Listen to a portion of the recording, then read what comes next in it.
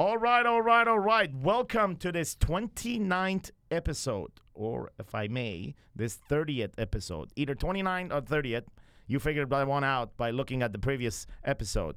But either way, welcome. Welcome to this episode. My guest today is a special guest. His name is Navin. Navin is a graduate of Warrior Week 36. Welcome, Navin, to the show. 36. Thanks for having me, Sam. Yeah, Coach Sam. 36, bro. I said it right. You did say it right. I did not say it right 5 minutes ago, but I did say it right 36. Give WW36 the respect we deserve. Yes. So who are the guys that came into 36? Derek, George, Matt, Rusty. Shane, Rusty. Yeah. A couple other guys. Good. It was a great group. Great. All right. So welcome to the show. Derek's my man. Shout out to Derek. Derek was here a couple of episodes ago. So welcome to the show. You guys sit back, relax, and enjoy what's coming. That's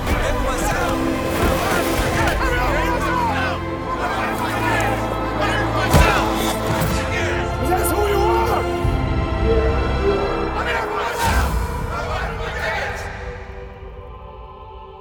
Okay. All right. Let's go back and let's start by a simple question. Like, who the fuck is Navin? Well, first of all, Sam, thanks for having me. Appreciate the open-ended question with the expletive embedded in there. So I guess there's two ways to answer that question, right? I think there's the way I or a lot of us would have answered that question before Warrior Week, and then there's the way that we gave ourselves permission to answer it after Warrior Week. And that's, I think, an ongoing conversation with ourselves, right? That's an evolving, if we want to get really meta, that's an evolving place. But just to give some level set for the general stuff, from Chicago, parents are Indian, so from South India, Chennai area, if you know where that is. Yes, I've been there for a month. So you probably Shout out to Chennai people. You probably spend more time there than I have in the last 10 years or so since I've been, working. But, the last 10 years without having a extended high school vacation. Nice. So, grew up in Chicago, went to public high school, Glenbrook North Spartans. And we can get into that if you want. But essentially, went to Princeton for my undergrad, majored in engineering. So I was, very focused on school, as you might imagine. Sure. Growing up. Very traditional background. I didn't really see, there's obviously a lot of difference between India and the Midwest, but they're both very traditional places. True. As you might imagine. So, go to school, do a good job. I actually partially got into school because I was a really good golfer, because Princeton's Division I, and I played golf all the way through college. So pretty much all I did was do math and golf. Nice. Till I was about, 20 years old. That was pretty much my life. Beautiful. Your dad, was your dad a businessman? Did he own manufacturing? He did. Yeah, okay. He did. You've done your research. Yes. You told me that. I probably did. So my dad has a very interesting story. Okay. My dad grew up in India, not from a wealthy family, not from a poor family, just, general middle class. And after he graduated engineering school, he always wanted to have his own company, but back in those days in India, as in the 1960s, that was impossible. There's no way to get out of the country. Sure. Didn't have any money, just graduated college. So he got a very good engineering job after college. And back in those days, if you got a job in a country like India, you had done extremely well. And you probably were going to get married and just have a very nice life by standards in, 50 years ago. But that was not enough for my dad. He really wanted to have his own company and live in either Europe or the U.S. But with no resources, that was impossible. But one day, he's walking around the factory floor of the engineering company he's working at, and he sees this big machine that's not doing anything. And so why would any one of us care about that machine, right? It's a broken machine. But because he was so focused on his outcome of leaving India, he had the idea that, hey, where's this machine from? He looks at it. It's from a place that he never heard called Denmark. Okay. He had no idea where Denmark was, right? There's no Google Maps back then. Yeah. So he writes the company in Denmark a letter and basically says, hey, India's a poor country. Your machine here is broken. You should really teach me how to use it. And sent off the letter, not expecting a reply. Sure. It's a random letter from some guy in India. Yeah. But they actually wrote him back, and they said, hey, we will actually train you how to use this machine. And we'll even pay you something while you're here in Denmark, wherever this place Denmark is. But we're not going to pay for your plane ticket. Mm-hmm. Now, that sounds like a yes to a lot of us who have resources, but if you have no money, and I don't even think there's exchange between India and Denmark. How do you get kroner in India in 1967, right? I don't know how you do that. So that was pretty much a no. But since my dad was so focused on leaving India to start his own business, he basically did something that I think the rest of us would think are crazy, but maybe not the people on this podcast. Not any of you guys out there would think is crazy, but I think the rest of the world would think this is crazy, which is he sold his motorcycle, which is all he had. He borrowed a ton of money from a family friend, and then he liquidated his dad's entire life savings just to buy a one-way ticket to Denmark.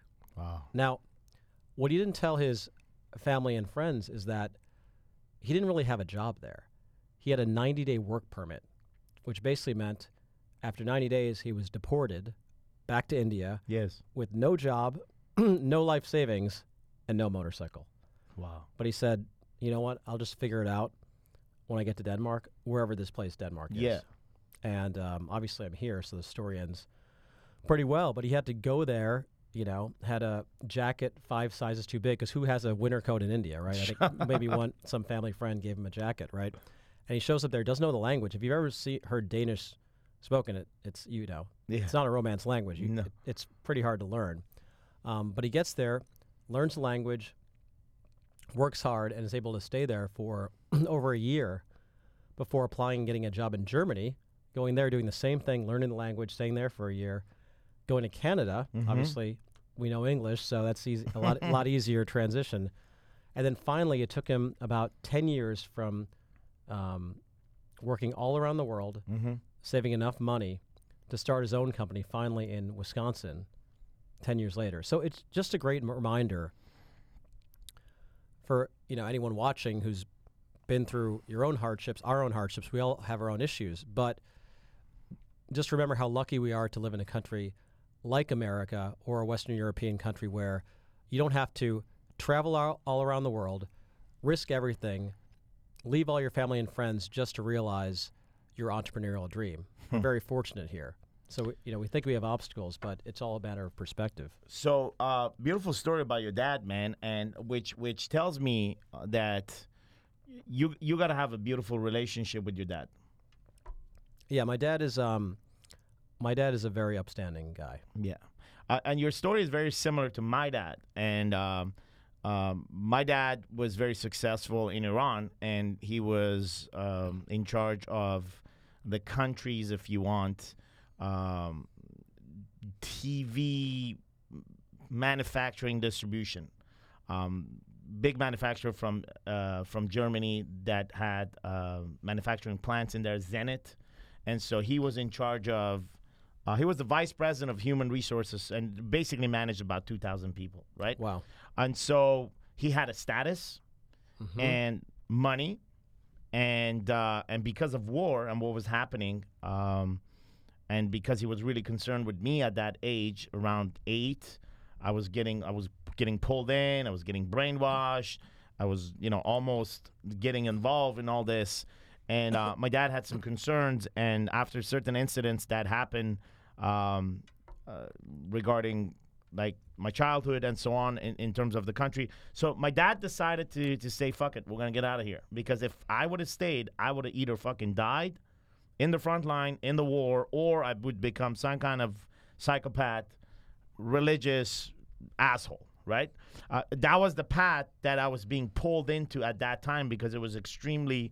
Right. It was extremely brainwashing at that time. Only just to give you a fucking scenario, it's like, hey, man, here's a key to heaven that would put a plastic key around your neck and would ask you to go and become a fucking martyr. Whether you would be 9, 10, it didn't matter. As long as you physically look big, you could be in the front line carrying a gun. So to make a short story long, my dad made some sacrifices. We went to Pakistan with driving in the car. We escaped from Pakistan all the way to Singapore. From Singapore, we came to Canada. He sold everything that we had so we can buy some passports and fake identities just to get the fuck out of there and be able to just come to Canada and declare as refugees where my uncle was. And my uncle and my grandmother, all my uncles, my dad actually paid for all their tickets, all their education for them to be in Canada legally. And we had to flee the country primarily because of me and what was happening to me. So he made that big decision. So in 7 days, right, from the time that he made the decision to the time that we were in Singapore, like our life has completely changed. The status was gone. He was a nobody in Singapore. We were living in a hotel waiting for a passport, and we got fucked by the first guy, so we had to spend 3 months. And so no status, almost no money, in a foreign country with 2 kids, myself and my brother and my wife, and just waiting, but really focused on the outcome, just like your dad. The outcome was I gotta get my kids out of this country, and I gotta provide a better life for them somewhere else. So 3 months later, he finds himself delivering pizza in Canada. That was his first job, right? Come in. A week after, he had, my dad is the kind of guy that just works, right? Doesn't sit home and wait for somebody to give him something. So delivering pizza. So in 3 months, I can sit here and say, shit, man. Like the guy had a status. He was somebody in a place. To give all that up and go through all the hell that we went and to come and deliver fucking pizzas, like shit, he knew exactly what he wanted as an outcome. And like, so my dad gave me the opportunity to myself and my brother to truly have a better life, to go to school, to study, to learn multiple languages, but above all, to be free. Because like we were exchanging our freedom as kids to something that we didn't even understand back in the days. So when hearing your dad's story reminded me of my dad's story and my relationship with my dad that I see very similar to yours. My dad is my hero. Like that's how I would call him. I mean, he's the one that saved our family, and he's the one that had the courage to make that move. He's the one that had the courage to write that letter. And he had the one that had the courage to sell the motorcycle and take all these risks, going basically for an unknown, right? 90-day visa, whatever that means, in Denmark, whatever that is, right, at that time. So let's go back, and I tie that in because, often guys that come into Warrior Week have some kind of difficulties in their childhood with their dads or, some kind of issue. I would say I was fortunate enough that my dad is my hero and always will be my hero and remains the hero of my life and a guideline for me to take decisions. And I kind of feel the same with you and your dad, knowing you in the past and what you shared here. Am I right? Yeah, I think that's accurate. Okay. Yes. So beautiful. Talk to me about you graduating school and then talk to me about that first aha moment. Remember on our phone call when you came in and talk to me about that first big fucking win for Navin when he came to business and your accomplishment. I appreciate it. Amazing story, by the way. I did not know that. I've known you for a while. I did not know that story about you. Yeah. How do I turn down the volume a little bit on that? I'll do it. Appreciate it. And it actually reminds me of tying back to Warrior, accountability. Because your dad and my dad were extremely accountable. They went outside the bounds of any normal sort of societal behavior, whatever societies they lived in at the time, to make something happen. So true. And we're both, immigrants here. Yes. I was born here, obviously, but still, you're not a typical white American. and forget about if you're immigrant or non-immigrant, but anyone in the U.S. should be able to take at least some level of accountability for their situation. Yes. Because there's so many resources here, even if you have nothing. And obviously, in Iran during the war, forget about anything. There's no social service. I mean, it's a war zone. There's nothing. Yeah. There's nothing. Zone. Yes. So your safety is at risk, much less, your financial so true flexibility. So amazing story. aha moment. So let's go. Let me tell you a little bit about after college, Sure. which ties very well to that. Sure. I mean, so I feel like when I was growing up and I was just cranking like a mofo at school nonstop since I was 5 years old. So I was basically just cranking from 5 to 18 to try to get into an Ivy League school. Yeah. At the time, Princeton, and maybe now, I don't know what it's ranked now, but it's the #1 school. So that's Yeah. where I wanted to go. And they had a golf course on campus, so that's where I wanted to go. It was a very obvious choice. Obviously, getting in was next to impossible. Somehow I got in. But I was just super burned out after that because it wasn't really something I'd chosen for myself. I mean, I did. I was excited about it. But it was sort of like the construct of like, oh, this is what you do, right? Which I'm not upset about that in any way. It worked out very well. Yes. But I didn't really think it through what it all meant. What does it all mean to go to college? What does it all mean to get a job and make a lot of money and be respected and successful and all those things that we think are Sure. the highest order of achievement. And you're tying that back to our first conversation around Warrior, which was that basically I had sacrificed a lot, and I'm not comparing real sacrifice, military sacrifice, or things like that, but for what I sacrificed my time, or I committed my time, I should say, to really fucking hard work for a very long time, until I was about, well, I mean, I guess my whole life, but really hardcore from age 5 to age about 32 or so. I had a break when I was 32 or 33. We can talk about that later. But I don't really think that there was much a break in between because after college, I went to Wall Street. And I was in engineering college, which was it wasn't that easy to be an engineer. And then went to Wall Street. And Wall Street is like the ultimate grind of all time, the ultimate competition, the ultimate stage. Now, I was junior and young back then, but you're still part of that. There's plenty of movies made around about that. So you're working literally 24/7. Your entire life is work. And I think the mentality is that it's not about the hours. It's knowing that it's kind of like Warrior Week. There's no way out.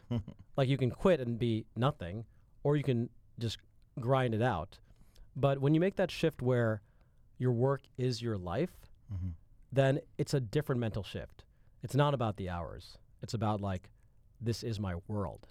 And everything that matters is within this career construct.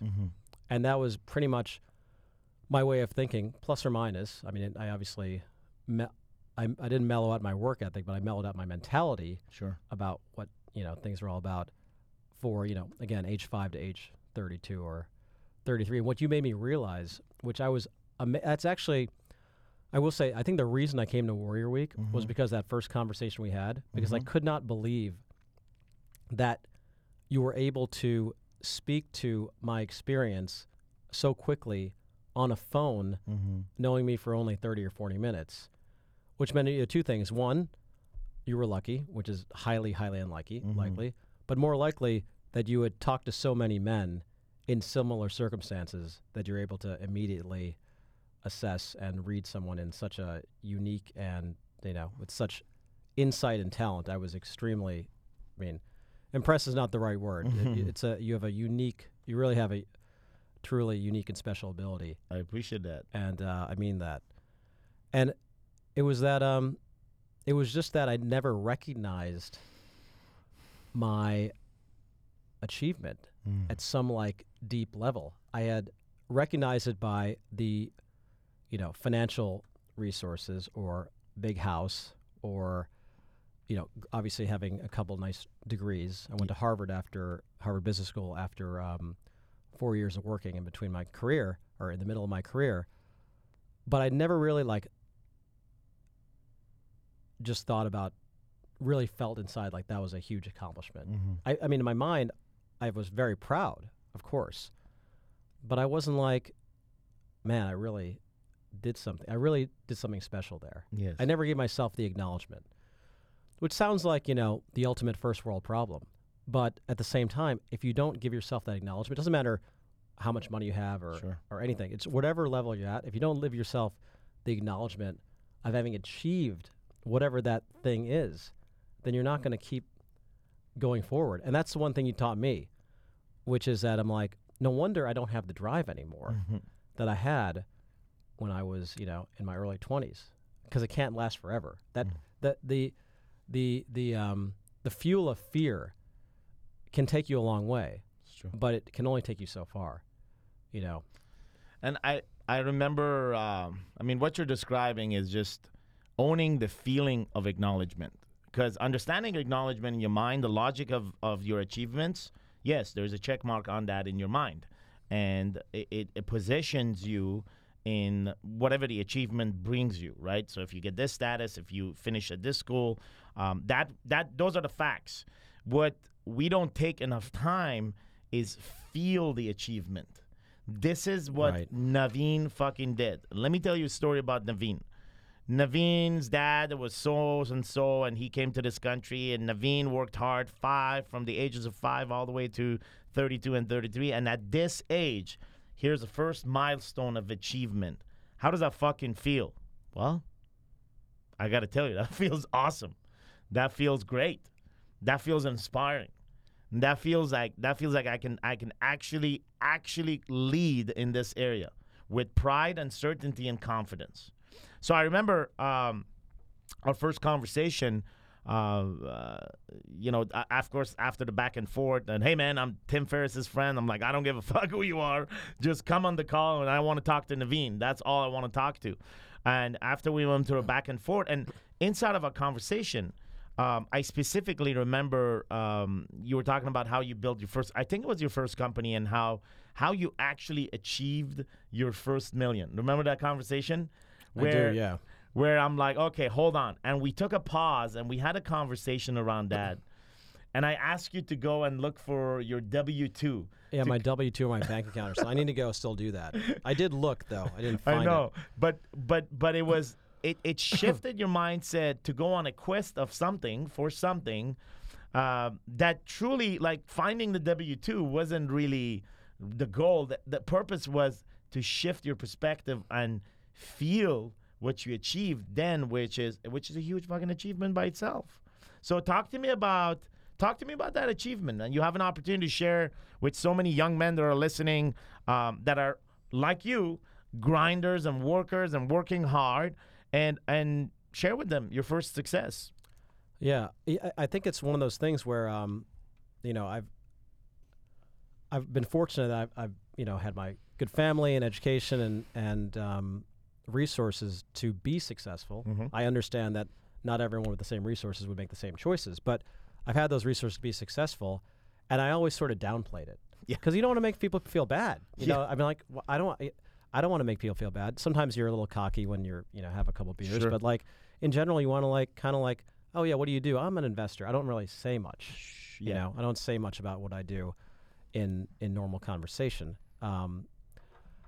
But then that gets into your subconscious, and then you sort of like make everything like a little quieter. Yes. And you never experience that. So what you took me back to. You made me realize that, obviously, it's not about the money. Sure. It's easy to say maybe when you have money, but it really is not about the amount of money. It's about what it represents, which is that, I think I made my first million when I was maybe late 20s. Mm-hmm. And at the time I was a partner in a place called Vulcan, mm-hmm. which is Paul Allen's private equity firm, which I went there to help start after I graduated business school. It was literally didn't exist before a bunch of us got there. And so, one of my investments went extremely well, mm-hmm. and it grew from there. But, we sold a little bit of it, and that to me was well over $1 million. But I was happy for a while, of course, at the time. You could not be. Of course. But looking back, I realized that I didn't really feel it as much as you could have felt it. Yes. If I was more sort of in touch with that side of my personality. And I realized I'm like, it's not about oh, look, check this box. It's that represented an unbelievable amount of commitment and work over a lifetime. And in some ways it also represented what my parents had done for me Yes. over that very long period of time. And, of course, our family and other people around and this great society we lived in. And all those things had to come together to make that happen. That's a very hard thing to do. Yes. And took there were actually a lot of cooks in the kitchen that helped that happen. Yes. And I never really went back to think about how momentous that was. Even though, I'm not saying it's an Olympic medal or whatever, but for me, that's what I was striving for. Yes. And so to actually achieve that goal, which as a kid in high school is impossible, even though you're like, I want to like be an investor or whatever I thought that meant back then. Yes. I want to be a corporate titan. But So to actually do it, you think about late 20s, you achieve this, and then you continue to grind. Obviously, the reward of the money was great, and you felt successful, and you continue to grind, and you build the fucking empire that it is today. You built 1,000 times what it was, and so it's a massive empire that's built today, almost a decade or close to that after, right? Imagine this. Imagine if you would have stopped just then and own and feel the power of the achievement just like you feel it now. I wonder what kind of fucking empire you will build with that power. Because without stopping, you build a massive empire. But I wonder if that perspective would kick in then for you to feel your achievement and take the power from that and go, which is how you feel today and which is how your drive is aiming at building even bigger and bigger, more impactful businesses. So that's some thoughts there. It's just think about that. But really coming back to the conversation of you being on the phone and wanting to come to Warrior Week. So life is good. But then you go to Tony Robbins' event, and inside of Tony Robbins' event, you meet Garrett. And who did not even give me the time of day at the time. What an asshole. He's like, hey, listen, call Sam or something like that. And he's blowing off our dinner tonight. Who knows what he's doing? Just for the record, let it be known. What's the date today? April 10th. April 10th. Time is 8 p.m. Garrett J. White has just blown the dinner with Navin. And by the way, it's significant that he's blowing it off. Let me tell you why. Do you know, I think this is actually the 1-year anniversary of when I arrived in Data Point for Warrior Week 36. Oh, it is? Yeah, Jeremy and I were doing a run before. Yeah, we're going to double check. And I think that's right. I think it started on Tuesday, but we all arrived on Monday night. Yes. If I knew what was in store, if you told me what I was going to go through on Warrior Week 36 before I got there, I probably still would have come because I couldn't, I'm not going to say no, but I would not have been as excited. Because that day, honestly, that day was one of the hardest days I remember that I've been through. And I want to tie it back to what we were talking about before with the celebration, which is that on that day, I think I felt more pride for what we went through together on that first day than I had in years. Yeah. Years.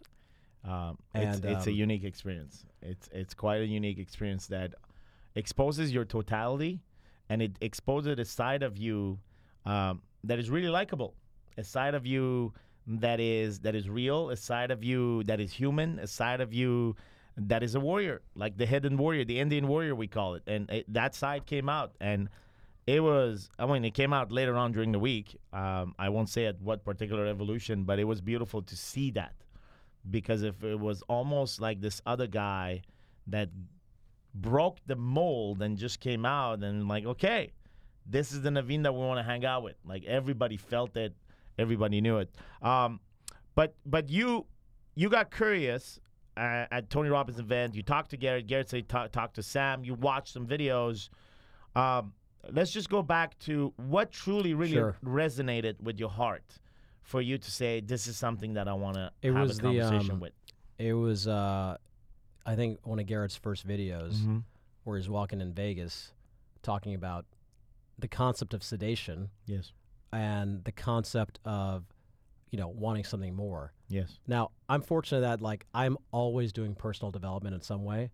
So I've never, done something where I'm like, oh, I'm going to hit rock bottom to do something. But inside, you feel like I did not have anywhere near the energy, like not even close to the shit I would do when I was in my early 20s and early 30s or mid 30s, whatever age. Was it a lack of purpose? It was exactly a lack of purpose. Okay. Because I was thinking about this before I walked in here with our friend Jeremy, the ballad maker. Yes. And at some point you need to have enough stuff to survive and take care of your family. Yes. Once you have that, it's what you want and desire, and maybe you have good reasons for it, maybe not the best reasons, whatever they are, doesn't matter, but you stuff you desire. But after you sort of have a lot of the stuff you want and desire, the toys or all that shit, then you can't. I was smart enough to not keep like buying like more expensive versions of the same crap, right? Yeah. Like, but at the same time, the next level is contribution. Yes. Right. And so like it really is about intent. If you're building a company because you want to make another $10 million or whatever the number is, that's one thing. And that's not really that exciting. That's not why I was running my startup with a friend of mine. Yes. It wasn't because we wanted to try to make a lot of money. That would be a byproduct. It was more about the impact that we might have on the world if it was actually successful. Maybe it might be a small impact or a big impact, but it really was about the impact. Because you can't work that hard with those little odds as an entrepreneur if you're focused on money, because there's easier ways and less risky ways to put money in the bank. But if you wanted to do something that has real impact and real contribution, you have to start with the why. It's true. They say that, what is the most expensive currency in the world? You got me there. It's impact. Impact. When you have impact on others. And so the most expensive currency in the world is when you have impact on others. And there's no doubt why you were seeking that and why you were chasing that, to feel more power, to feel the power of contribution, and the growth that comes from putting your energy into that. So you come into Warrior Week. I come into Warrior Week, and, I'm doing well, but I'm not feeling that energy or purpose. Yes. And I knew from our conversation, just the way you identified that so effortlessly, that I'm like, this is the place I need to be. I don't know what the fuck these guys are doing. I don't know why they're wearing all black. I hope this is not some sort of cult. But like, Garrett's obviously a great guy, so I'm like, all right, I'm going to trust the process, and I can do a lot of push-ups. I can do, I could probably do more chin-ups than anyone here. George is kind of an animal, but like, I'm like, I'll be fine with that stuff. I didn't realize I was going to be frozen. I didn't realize having 9% body fat's going to like totally kick my ass. Because I don't know if you remember, but at the end of the first day, I could not speak. I do. Literally couldn't speak. You lost your speaking capabilities. I lost my speaking capabilities completely. And so the first night we come in, and I believe this was one of the coldest one that we've actually had. Were you around the fires? Did we have the fire pits? Actually, we were the one after. Okay. But it wasn't that much warmer. Okay. So you heard about that one. But let's talk about the first night, right? And the specific place that we call the pit. I want to take you back in there, and as you went, as your your body, your physicality was broken down, and you were exactly in a place where you find yourself in the space that we call the pit. What did you feel? Like, what did you feel inside of the pit? What was your pit, Navin? The first thing I felt when you had me in the hole, that someone dug for us, or actually we dug for ourselves, I should say, I was very confused because I knew I was in the right place, but I didn't really know why I was there. I mean, I had feelings why I was there, but I couldn't like articulate it very well. Yes. But I knew I was not going to get out of that hole unless I convinced you that I knew why I was there. Yes. And so I think that was actually one of the hardest parts. If you think about it, like, all right, I feel good, everything's great, but I just don't feel like I have that fire, and I do not know why. It's difficult. Because I was doing, for the last year or two before we were, I guess, 2017. So I sold my last company in 2013. Mm-hmm. So it had been actually, but that was unbelievably intense. So it had been almost 4 years. It's a long time. And I was not doing any day-to-day 9-to-5 job. I was managing my investments. I was on boards of directors, doing stuff like that. Definitely took a year or two off to do absolutely nothing. Got it. Okay. Except like health stuff, Sure. like getting back in shape. But 4 years is a long time where I had a purpose, but I realized I've been operating my life and doing all this stuff on like 10% capacity, 20%, 2%, who knows? So low, it doesn't even matter. But that's what I realized after the first day. I didn't realize when I was in the pit because that was the beginning of the first day. Sure. And that was a huge realization. And it was just that. It was just that I did not have that passion or fire. And I didn't know what I was going to have to do to get it back because there was no other, goal to have based upon my previous system, which is saying you need to make X amount of money, you need to have X amount of respect, X amount of degrees. All that stuff was gone. That had been completed. So what did Warrior Week open your eyes to for Navin?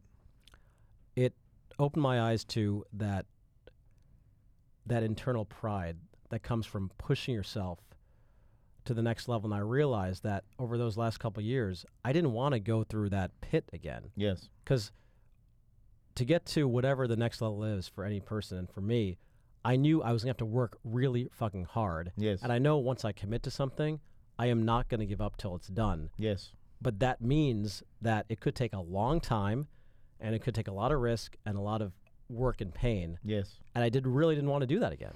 I'd done that so many times. It pretty much always worked out. I had no idea.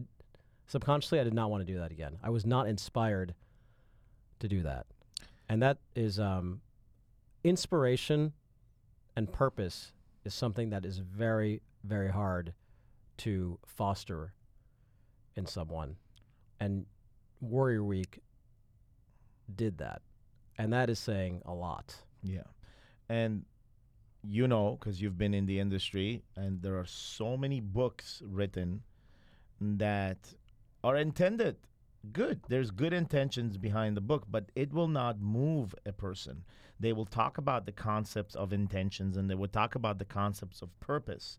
And on paper, it makes sense. While you're reading, there is this moment of gratification that you're satisfied with what you're reading. Your brain says yes. Your heart says yes. Your body even says yes. And he said, I'm going to do some of this shit. And you do it for 2 days or maybe 20 days. And then suddenly it disappears just like smoke in the air. Warrior Week wasn't something that disappeared like smoke in the air. Warrior Week wasn't another seminar. Warrior Week was not another book. Warrior Week was not another, if you want, event. It was a journey. Not in any way. It's a journey through a set of experiences that you create for you. That I create, we created, and created together with the other brothers in 36. It's you cannot undo it. It was co-created, and it's in the universe. There's no reverse engineering and say, okay, go back to what it was. You can't go back. You can't. In a good way. You cannot go back in a good way. And so when you came into Warrior Week, there was a set of identity that was associated to Navin, the character that you play in life. Mm-hmm. Some of those identity or some of the sets of the identities shifted priorities. Some of them got awakened. Some dudes that Navin knew inside of you, an identity part of you that you knew, that was dormant for a while. So talk about specifically you grinding inside of workplace, you grinding for your career, you're grinding there and focusing on your body. Two other areas kind of took the back end, right? One was both of them are relationship. One is relationship with a significant other, building families and growing. So that has been on the back burner, as well as the relationship that you had with God. Talk about the realization that you had on that during Warrior Week process and after, and how's life for you today?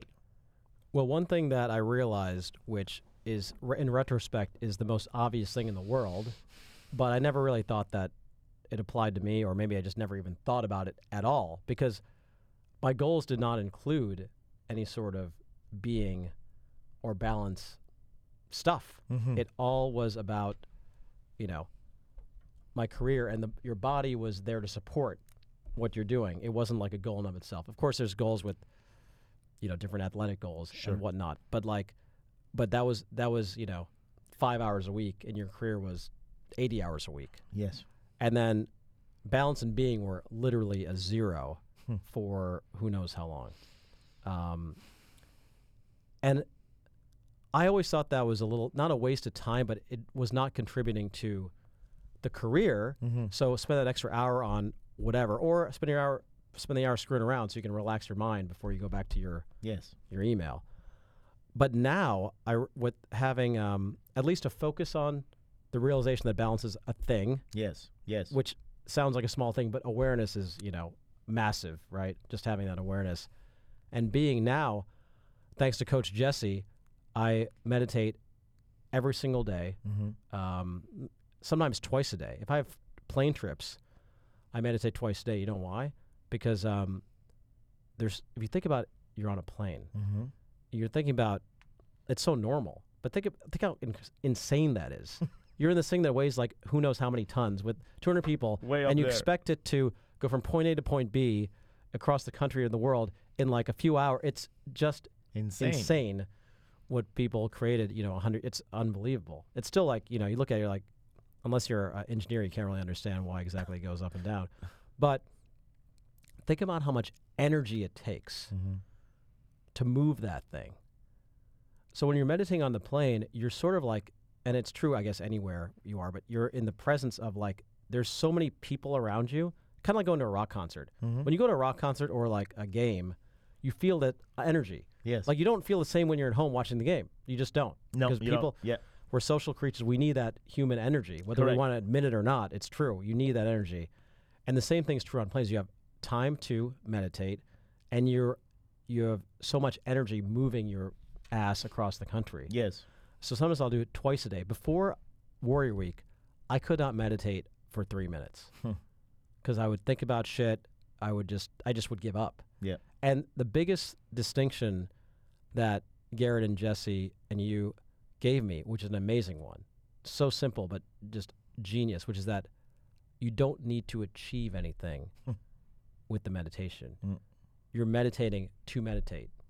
You're not trying to there's no bad meditation. Fall asleep. That took all the pressure off of it. And then you just start doing it without a goal.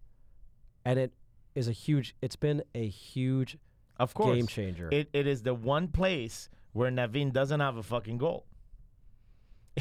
It is the one meeting you walk into when you don't have a target, objective, or all right, we're walking to this fucking meeting. Kind of like today when you came down here. You kept knocking at the door, Sam, what are we going to talk about? I did. And What's the I'm purpose? like, hey, what's the outcome of this? we're just going to find out.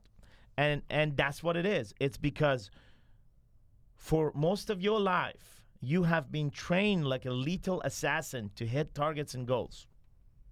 Trained like a motherfucker. You said it yourself. From 5 to 33. 5 to 33. That's fucking 27 years of training and practice of being a lethal assassin to hit targets and hit them.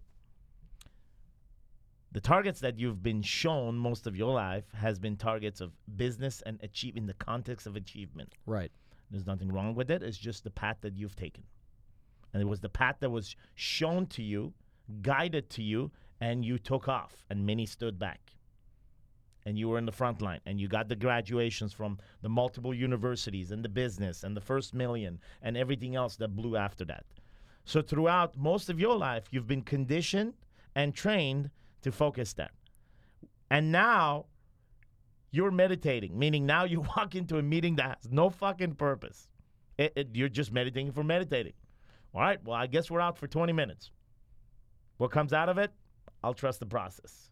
Trust the process.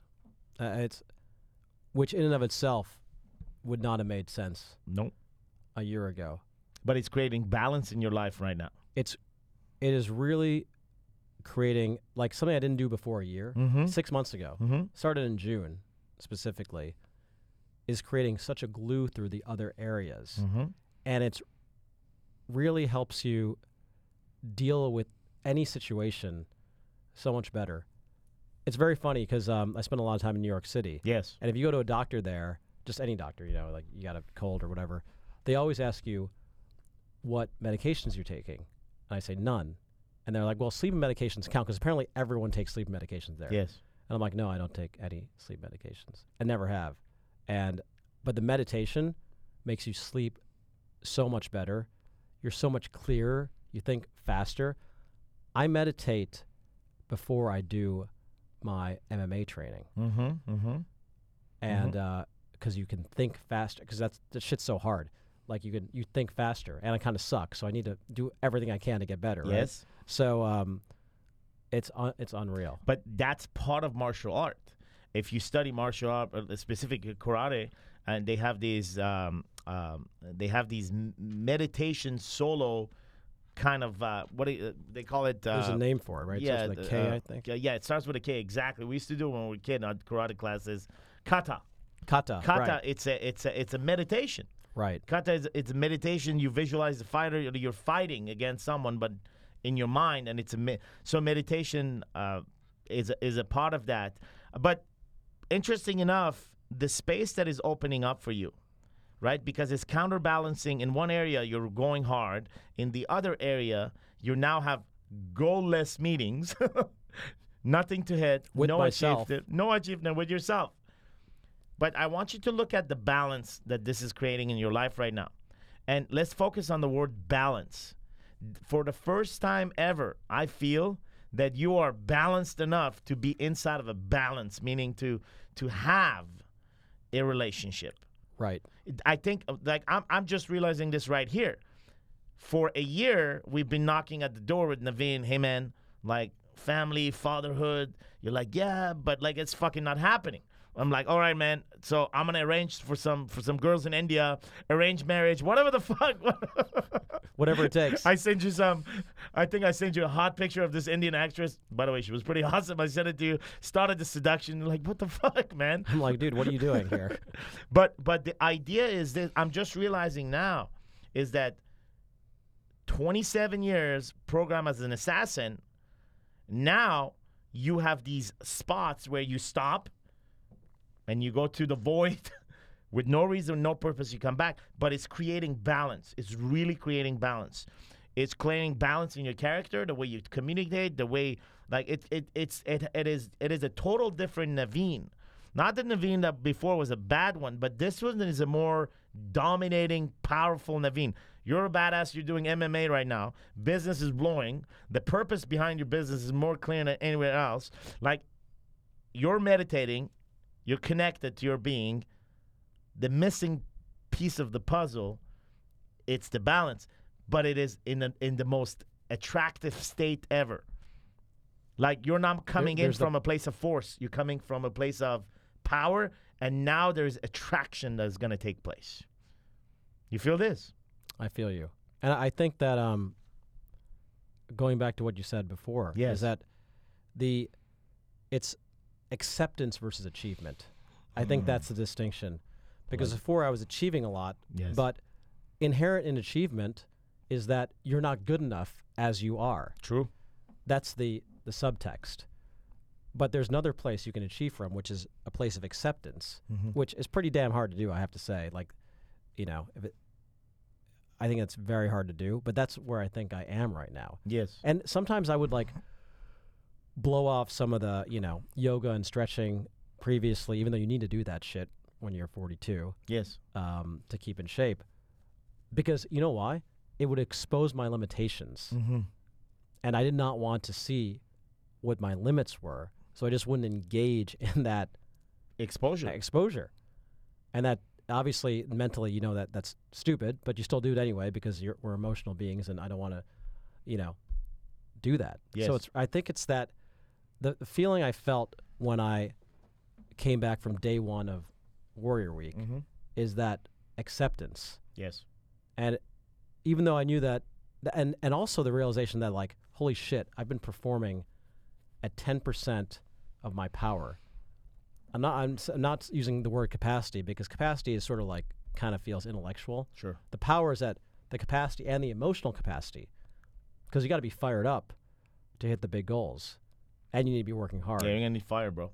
You need fire. And part of what's missing in Navin in those 4 years where this fire was just fucking fire. That's what it was. Like, it wasn't the desire, it wasn't the knowledge, it wasn't like, it was just there was a need for fire, and you saw a glance of that fire in Garrett. Like, you just saw it, right?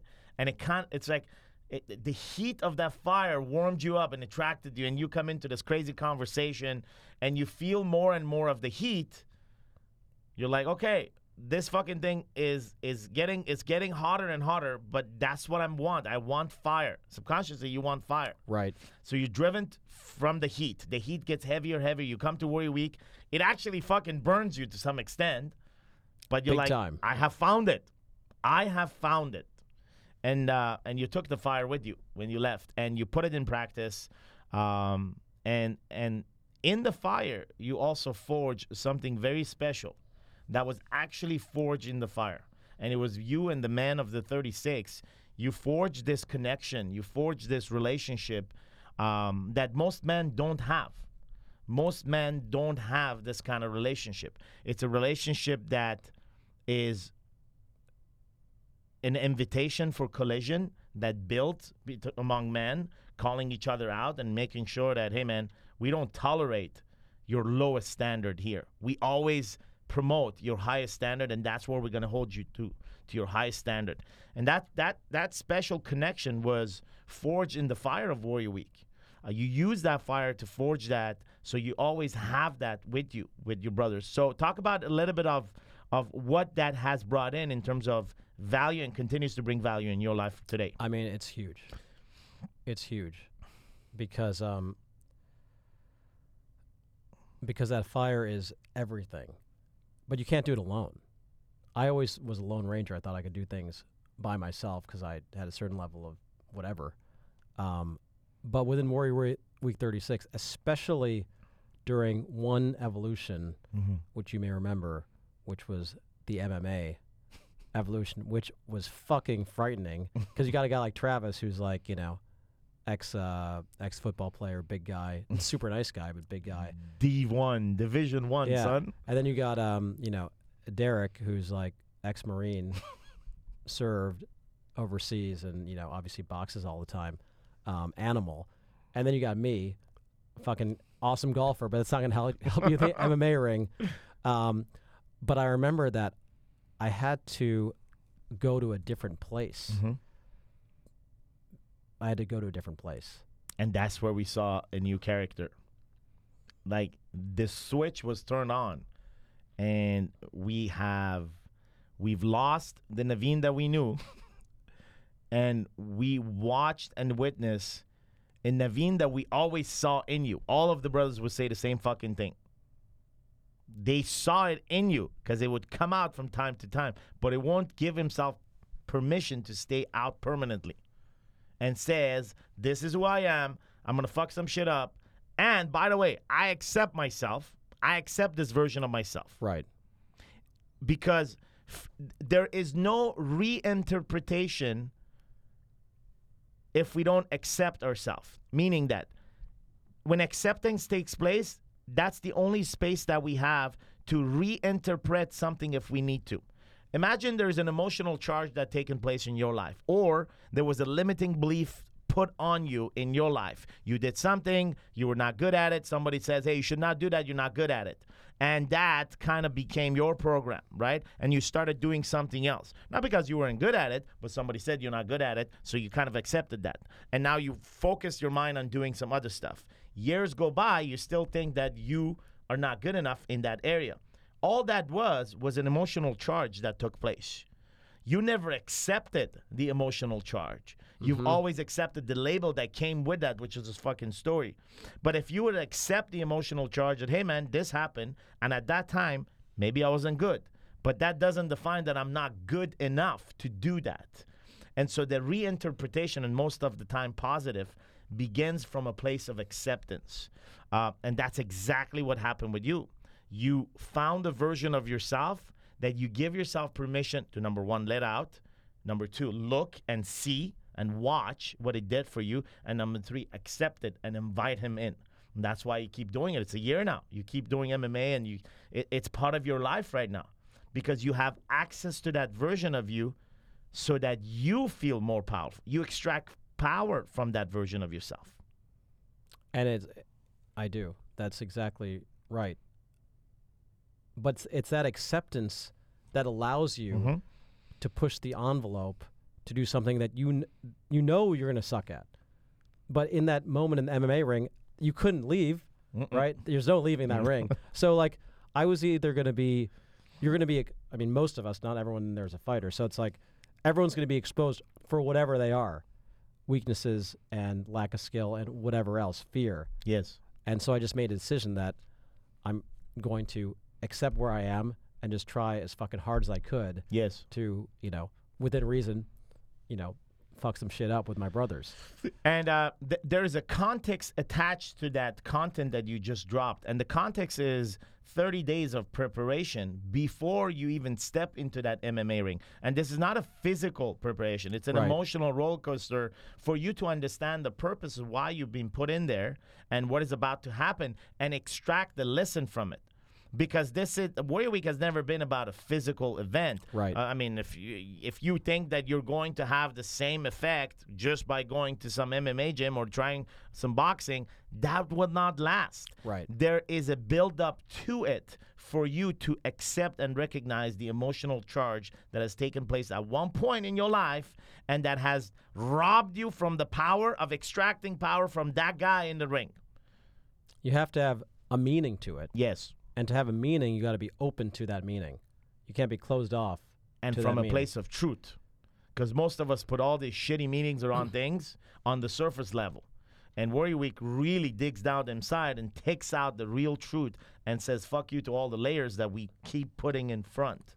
I want to talk about, like, your entire experience, man, right? Yeah. And your entire experience, not only at Warrior Week, but your life and where you are today. And well, dude, first of all, some of the shit I'm doing now, I never thought I would do. Let's talk about that. And I've done a few things before Warrior Week, so that first of all, the meditation, maybe we talked about that enough, but that is like I can tell you some stories. It's crazy the amount of, let's just call them coincidences that happen somehow magically increase when you're meditating all the time. I don't know what that means. That's a universe.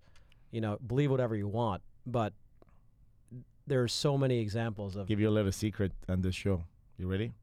Yeah. Coincidence was a man-made word to rob away power from miracles. Interesting. So every time you hear coincidence is because they wanted to dismiss a miracle right away. So... remember that what you experience is not coincidence, is stay in the power of it. We adopted the word coincidence, including myself, to dismiss a miracle right away. That served somebody else's purpose. Language is power. Carry on.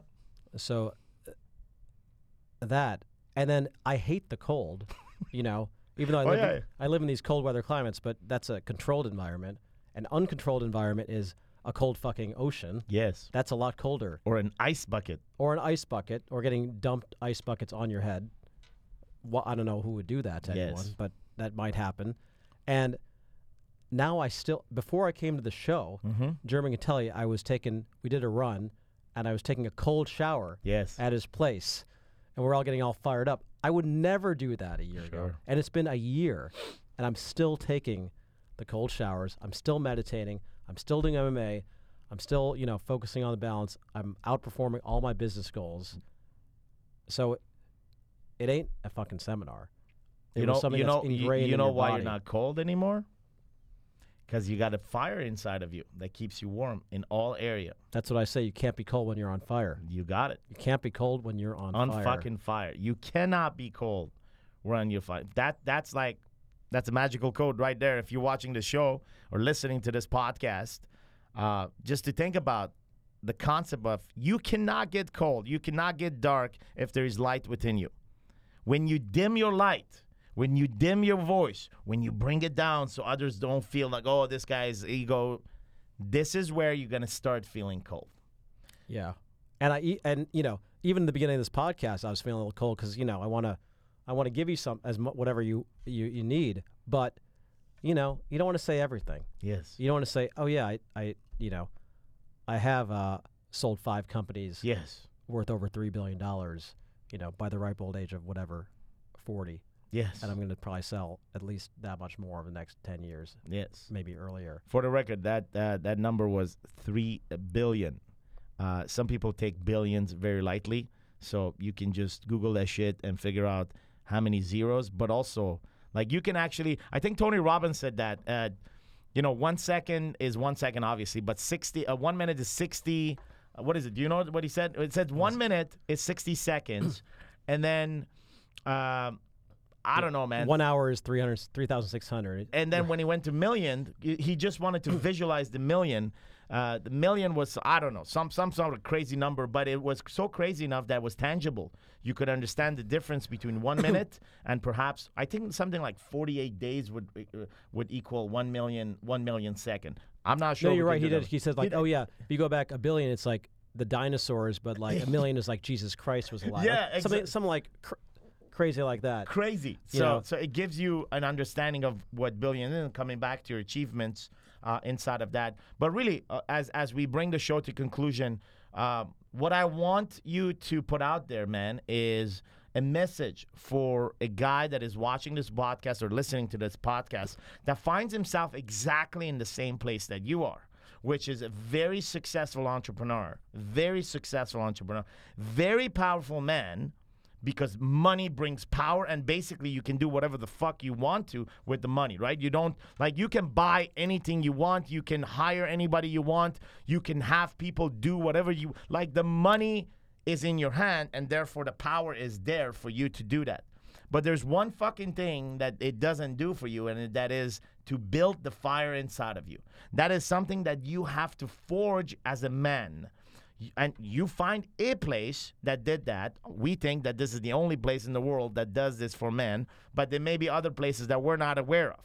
But you find a place to forge the fire and find the fire, and you have kept the fire inside of you, and it served you so far so greatly the way you described it.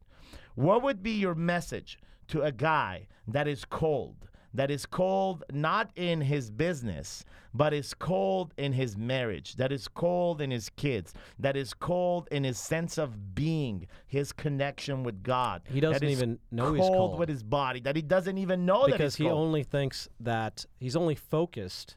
Where focus goes, energy flows. I think another TR great one. He's only focused on his business. And my guess is most people think that, or at least I did, the other areas of your life are there to support that business, and that's bullshit, right? Because the reason you don't have your fire is because you don't have an equal, or at least some sort of balanced focus on not just your business, but your body, your being, and your balance. And when you get momentum in all those 4 areas at the same time, you regain your fire. You can't not. Yes. You cannot regain your fire. And then the other thing you have to remember is that your business is a reflection of yourself. It starts at the top, and it's like, the most obvious euphemism, but people forget it. They just have to look in the mirror to know they've forgotten it. If they're out of shape, or if their relationship sucks, or they're not, meditating, they're not connected with anything. So you have to get that fire first for yourself if you're going to set your business on fire to really take it to the next level. And the thing is, when you get yourself right, you can make such quantum improvements.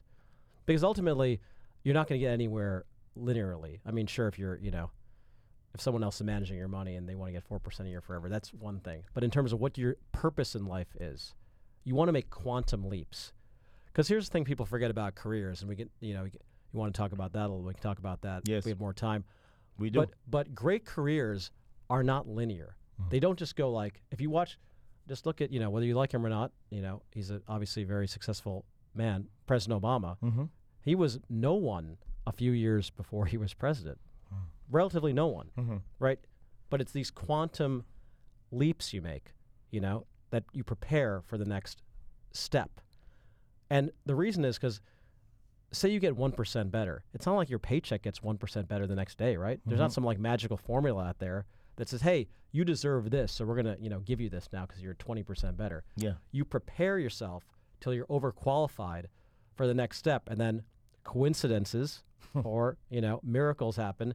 You get an opportunity and you're prepared. And then you make that big jump.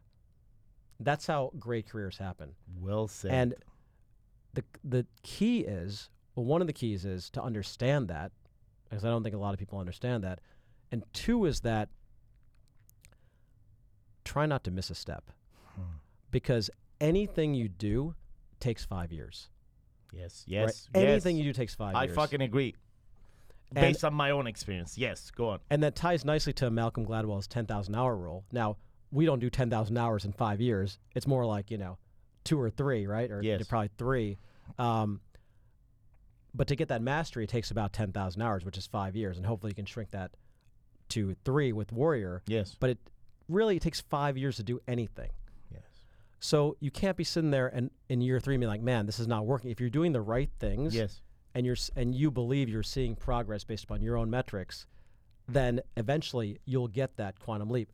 For example, right now, my main company is a company called Skykick. It's not a consumer company, so this is not an ad because we sell to businesses, yes, thousands of businesses around the world. When the guys started it, I backed them within, I think, year 1. We had 6 employees. Yes. We have almost 200 now. Wow. Could be more because we hire a lot. Sometimes we hire 10 people a week. It's growing like insanely. Over, it's been a, quote, as we like to say, a 6-year overnight success story. Yes. Or where'd you guys come from? Oh, that sounds so obvious now. Well, no. These guys worked their balls off for 2 years before they started the company in their spare time. Right? In their spare time, they were thinking about it. They weren't working on it because you couldn't work on it with another job. But like in their spare time, they're thinking about what they want to do. They're not sitting around, watching whatever the Kardashians are doing, right? Yes. Nothing wrong with the Kardashians, but they're not. That's not where they're spending their time. Yes. And then when they decide to take that big leap and leave their jobs and actually start the company and start building the technology, they had that confidence and they were at least mentally prepared. Maybe they hadn't coded anything yet, but they were mentally prepared for the next journey. Beautiful. Quantum leaps, preparing for the next quantum leap, not a linear. Do not look at career as a linear path, because most of us are taught that way. You do this, you receive this. You do this, it's one more step. But it's really quantum leaps, and it happens every 5 years. I've seen it from your stories. Every 5 years, some shit happened in your life. Every 5 years, my life has changed as well from a career perspective as well. Like some big thing has happened. And I can totally recall to what you said, closing my eyes right now and just going back 20 years back. I graduated as a software engineer, and I worked in a software company initially, worked around the technology called RFID for tracking. Oh, sure, yeah. So, dude, like I've worked on innovation and software, and that was the first 5 years. That first 5 years slipped into tracking goods and materials for oil companies, and that brought me to oil and gas. And another 5 years in oil and gas, and then after that, another decade in oil and gas. And each 5 years, I went more and more in depth inside of the oil and gas industry. And then ultimately, at the end of that, a quantum leap, which I left everything behind, and now here at Warrior. It's been the past fucking 4-5 years of my life, 4 times 5, 20 years, what you just described, that it's been quantum leaps. And I can close my eyes and I can see myself burning the fucking midnight oil during those 5 years, getting prepared for the miracle to take place, not knowing when it's going to come. But really, it's preparing not to receive immediate gratification via money or whatever that is, but really doing the work because you believe that you're building yourself, because you're really building this version of yourself that is to become. And so that's what we do here at Warrior 2, is constantly working on a greater version of yourself, this version of yourself that we're hunting. We want to become the version that is in the future. We want to pull him from the future and bring him into the present. Yes.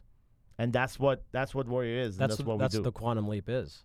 It's you're trying to move yourself, the current you forward, and then you use some of the Warrior techniques to sort of bring that reality forward, and meet in the middle somewhere and accelerate that process. Yeah. It's sort of like something, we can't talk about it forever on the podcast, but it's something that is real. Yes. And you see it in the Warrior time warp. Yes. Because, this is the 1 year anniversary of me coming to Dana Point at the first time for Warrior. But I remember being here like I've been here 100 times. I remember the walk that, the jog that Jeremy and I took, the walk around, beautiful up here, unbelievable. The offices, it's like I never left. Because the amount of presence we had, and that's something that I think a lot of people are missing in our world, especially with these. I'm guilty, by the way. The company I sold to Yahoo 5 years ago was a social media app. Yes. So I know how to use a goddamn phone, right? Yes. And I'm 100% guilty of being on my social media too much. So that's the one thing I have to work on. But I also understand that being present is something that is so powerful, because then all your faculties are here. If you only have half your energy here, you can only do like 5% of the work. If you double your presence, whatever that even means, you can do 20 times as much thought, ideas, creativity, all that stuff, especially in today's world, because one of the things people are feeling, and I know from at WarriorCon, a lot of folks at WarriorCon are feeling this in a big way, which is that a lot of guys came, a lot of men came because they were not doing so well in their business, even though what they probably really found was, because most guys are married with a couple of kids, is that their balance was fucked up, and that was impacting their business in a big way. Going back to our idea of, if you don't have the fire, which is all 4 areas, body, being, balance, business, your business is going to be a reflection of your messed up self. True. Right? And if you're getting most pain from your balance, then that's your weakest link. True. But a lot of guys, like we said, are coming there for their business, and it's like, if you don't fix that one part, doesn't matter. It doesn't matter. It doesn't matter. You need the fire. It's an honor to have you in the studio, and I want to conclude by saying you brought in something really, really important and special to me, which is presence, which is rule number 3, be here now, as you remember. So rule number 3. I remember, because Travis was shouting that in the lake of death. So be here now, this idea of presence. I want you to think about something. If we are constantly present, then the concept of memories doesn't exist. Mm-hmm. Yes. Memories is belonging in the past, forcing ourselves to go in the past and trying to remember a memory. But if you're actually present, like just you felt today, these are not fucking memories. It feels that it's today. Right. You can experience them with the richness. Yes. Yes, you can call upon them, and it's not memory. The concept of memory vanishes away. Presence becomes available when you tap into it. And so that's what you felt running on the jog, feeling the office the same space. It's just like you felt like as if it was right, because a year ago. We were so present. Yes. At that time. You captured it, and it stayed with you.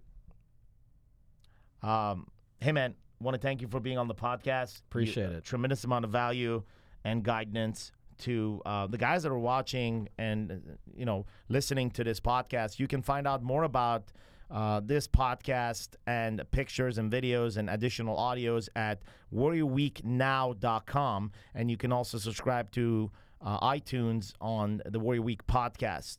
My guest, Navin, is a very successful entrepreneur and a man that has completely transformed his life in the past year by simply believing in the concept of becoming this greater version of himself, because that's what it is. You continue to go after the version. Even Skykick right now, it's like you're after Skykick success so that you become this greater version of yourself that sees that. Exactly. It's what the journey makes you become. Yes. It's not getting to a finish line. No. The finish line does not exist at all. It literally does not exist. So thanks for being with us, man. Thank you, Sam. All right. Everybody have yourself a fantastic day. It was out.